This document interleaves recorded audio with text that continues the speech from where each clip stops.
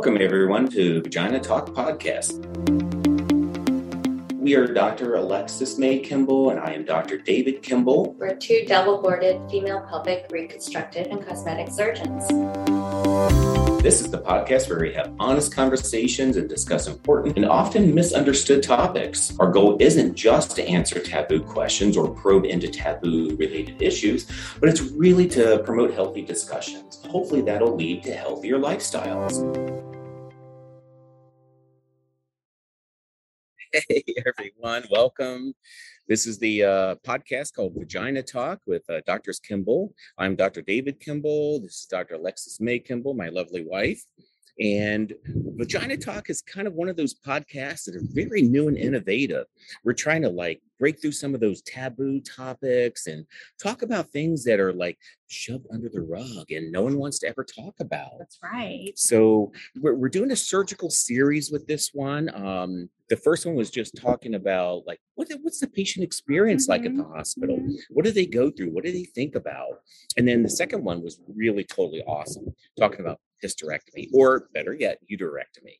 So today we're actually talking about incontinence, something that affects how many women in the world do you think it affects? It affects a large number of women, probably over 30% of women, as a chronic condition, more common than even things like hypertension, diabetes, common household sort of conditions that you normally hear about where incontinence is sort of left behind. Absolutely. So that is our topic today. We actually picked a backdrop that was kind of apropos for today because this is the first unofficial day of summer, Memorial Day. And we want to send a big shout out to all of our veterans, all of the military people, everybody who gives us the freedoms that we have in the world we know today. So we thank you from the bottom of our heart. So listen up, let's enjoy talking about incontinence and learn what you can do to stop it. That's right. So we thought the best way to approach this would be talking about really facts and myths around incontinence and anti-incontinence surgical treatments.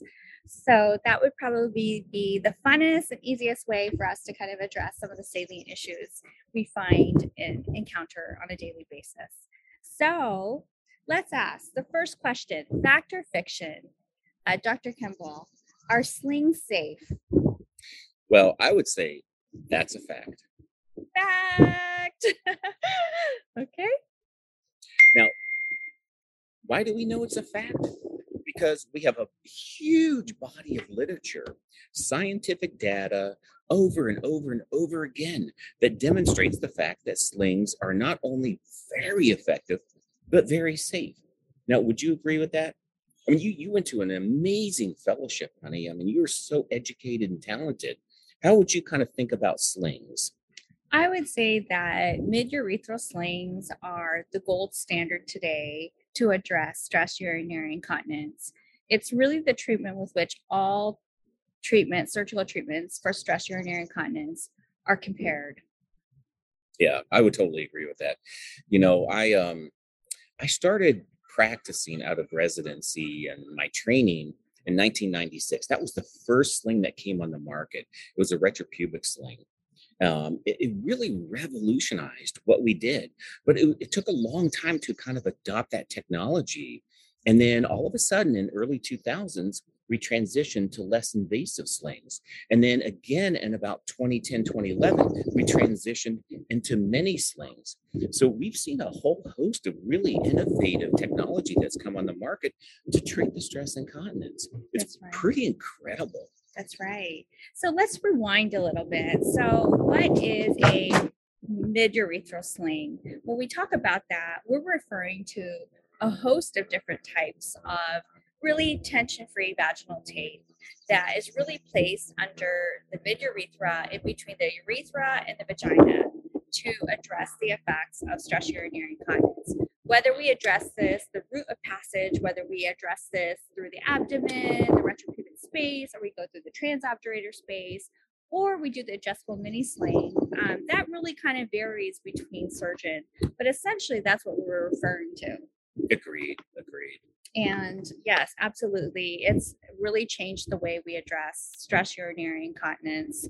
And it's come a long way since some of the older sort of surgeries that obviously were a little bit more invasive, required more time in the hospital. And when we really studied the efficacy of slings, we saw that it's as safe and as effective as some of the older sort of procedures, such as Birch, which you may have heard about, or even some of the other retropubic suspensions. So they are safe. Agreed. Okay, next question. Yeah, one of the first ones on the market was called MMK. And then Birch was like a transition from there. And we've just gone through a total evolution here. But I will tell you that, when we left New York and we came here, we kind of reviewed back through the last 3,000 slings that were done in our department. And we found that 93% of patients said, I'm dry, I'm happy. This has been amazing. So they're not only super effective, but like you said, they're super safe. They're super safe, and they truly are the gold standard. We have the most literature on mid-urethral slings in our field, and what it's done to improve the quality of life for thousands of women is really understated at large. Absolutely. All right. So, I want to pose the second question, which is, I hear this from my patients. They're like they read things on the internet, they listen to talk shows, they look at all the different advertisements about slings, and they say, hey, Dr. Kimball, do slings cause cancer? Fiction. Slings do not cause cancer. Let me say that again. Mid-urethral slings, polypropylene mesh, do not cause cancer. We would never, as physician and surgeons, place anything in the human body that would be a cause of cancer. Unfortunately, slings are really an inert material. They're made of polypropylene mesh, which is a synthetic material. Like we did, Dr. Kimball and I spoke about on many occasions. It's really what we've commonly used in super material that's been processed and really made very sterile to be compatible with most individuals. So it does not cause cancer. It does not cause infections at large. And it's extremely an inert sort of implant. Correct.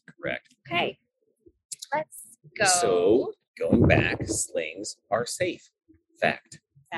Do they cause cancer? Fiction. Okay. Now, I was thinking, some patients ask me, Dr. Kimball, you put this, like you talked about, in the mid-urethral region. So let's say the urethra is about this long in the female. So, which is about 4 centimeters. Yeah, about 4 centimeters. So which is what, about 2 inches, a little less than 2 inches. So it's pretty short. So we've got this thin little sling that goes underneath the urethra in the mid portion of it. Now, can it go anywhere else in the body? It migrates somewhere else? Is that fact or fiction that it goes somewhere else? What would you say? Oh, fiction. Fiction. Not true. Yeah. It can't. It stays where we put it, right? So for the most part, slings will integrate where we place it surgically, and that's the goal. Obviously, post-operative activity plays a large part in where the sling integrates, but where it integrates, it should not migrate. We talked about, could it be exposed or could it erode into other viscera? Absolutely. But actual migration is a completely different phenomenon and is not seen. Yeah, absolutely. And what we're talking about with like this erosion or something, as we all age, our skin kind of thins out a little bit, the vaginal wall thins out. So could a few of those little teeny tiny fibers become exposed in the vagina? It's possible. Right. It happens in less than 3% of patients. So it's not a large number of patients. And what do we do about it? It's a pretty simple correction, isn't it? A quick little, let's clip the fibers out of there. We're done. Right. You're back to normal. So if that were to happen, obviously we follow all our patients where we place mid-urethral slings. And if that happens, we address it either surgically or sometimes we do conservative measures. And oftentimes Dr. Kimball and I both employ techniques to kind of be very proactive in preventing that from occurring. So that's very important. I mean, post-operative activity, collaboratively with us and as a patient, it plays a huge role in the success of your slings. Oh, absolutely. You were talking about conservative measures, right?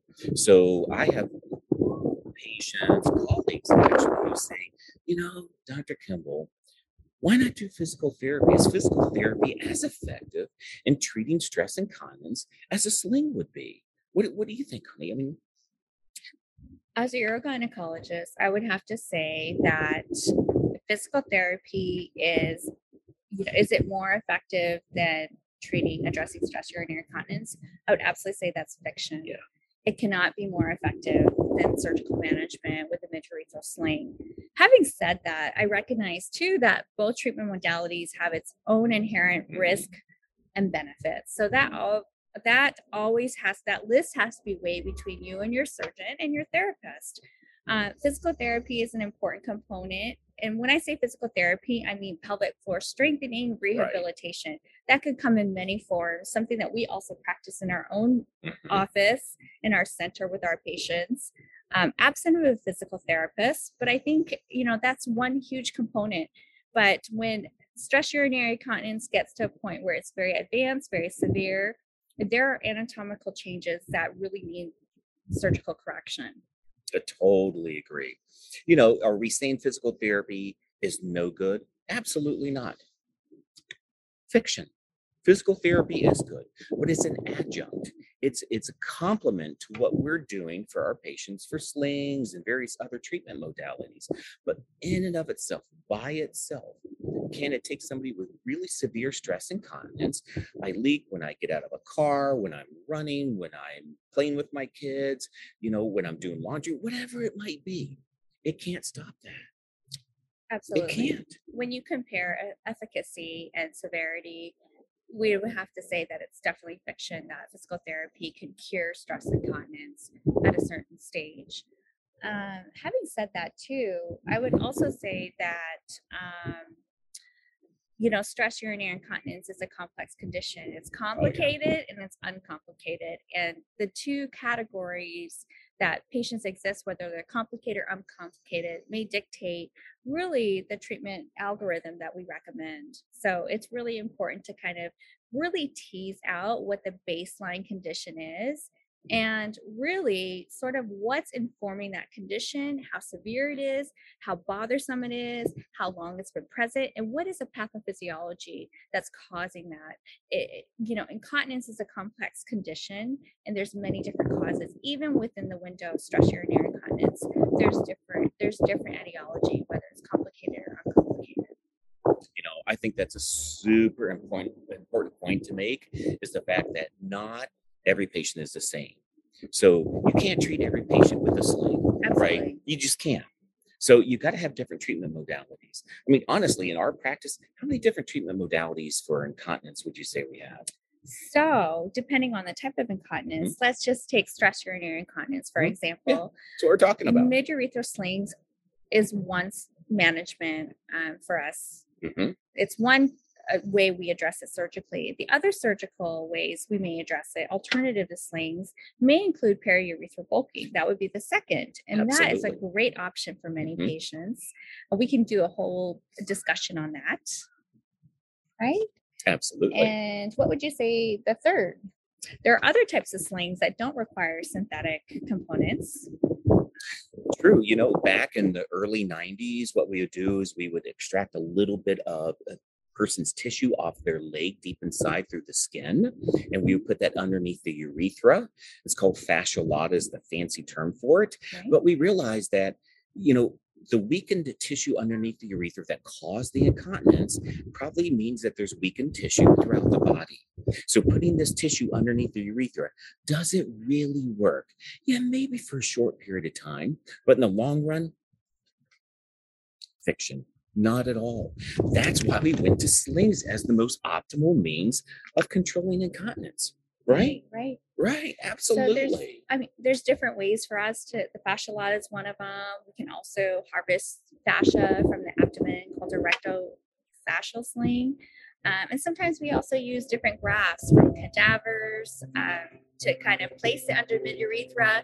And this might be an option for patients who have problems with immunogenicity. They've had previous pelvic radiation. Putting a synthetic sling might be, a higher risk clinical scenario in terms of exposure of mesh, those sort of considerations. But those are things that we consider collaboratively with you. But it definitely has its place, but it's not as common or beneficial to every patient when you weigh the risk and benefit ratio for surgical patients. Yeah, I would say probably the most common scenario that I've used a biological sling, like cadaveric sling, is somebody who is undergoing chemotherapy for cancer, because their immune system is like very suppressed. And it's really hard for them to be able to kind of heal that area, integrate the sling, and to have the effect they need. Right. So biological sling works a whole lot in better. that scenario. And it may not be perfect. Right. But it's a whole lot an better. improvement. And, in someone like that, they need relief because they've had the pelvis irradiated and the tissues have been denervated. They suffer. So incontinence is a big problem. So obviously, it's very, like we said, based on the patient, and it has its place. And what we're trying to sort of communicate is that there are many different ways for us to address surgical approaches to stress urinary incontinence. And I think that is the message we're trying to send to everybody. As urogynecologists, we're specialists, right? This is what we do for a living. How many years of education did we undergo and training to be able to get to today? To be able to say to you, this is the right treatment modality for your individual condition, your individual history and case. This is what we should do for you. So I think that's why it's really important that women seek out that specialist opinion. I think so too, to at least sort of create the plan for you, the treatment algorithm. There's a role for observation. There's a role for conservative treatments, non-invasive therapies, which we both practiced and promote. But when we talk about surgical management for stress urinary incontinence or even other types of incontinence, which we didn't even go into today, there are wonderful options. And what we want to sort of communicate that's really fiction is that slings are safe. They're not dangerous. They don't cause cancer. They're very effective. And they have a lot of robust data to support their use. True. Very true. So ultimately, I think the take-home message is that if you have stress incontinence and it's troublesome to you, come see your gynecologist. Come see us. We're here for you. We see patients all over the world. They come to LA. Who does not want to be in LA? Really, seriously. That's why we did it here today as a commemoration of Memorial Day, to say this is the beginning of summer, beginning of a new start for everybody. That's right. That's right. And if you don't know if you have stress incontinence, you just know that you're leaking urine. Big starts to figure out what type of incontinence you have and find the appropriate treatment and care. Absolutely. So, hey, I think we're going to end it here. You okay with that? Yes. Okay, perfect.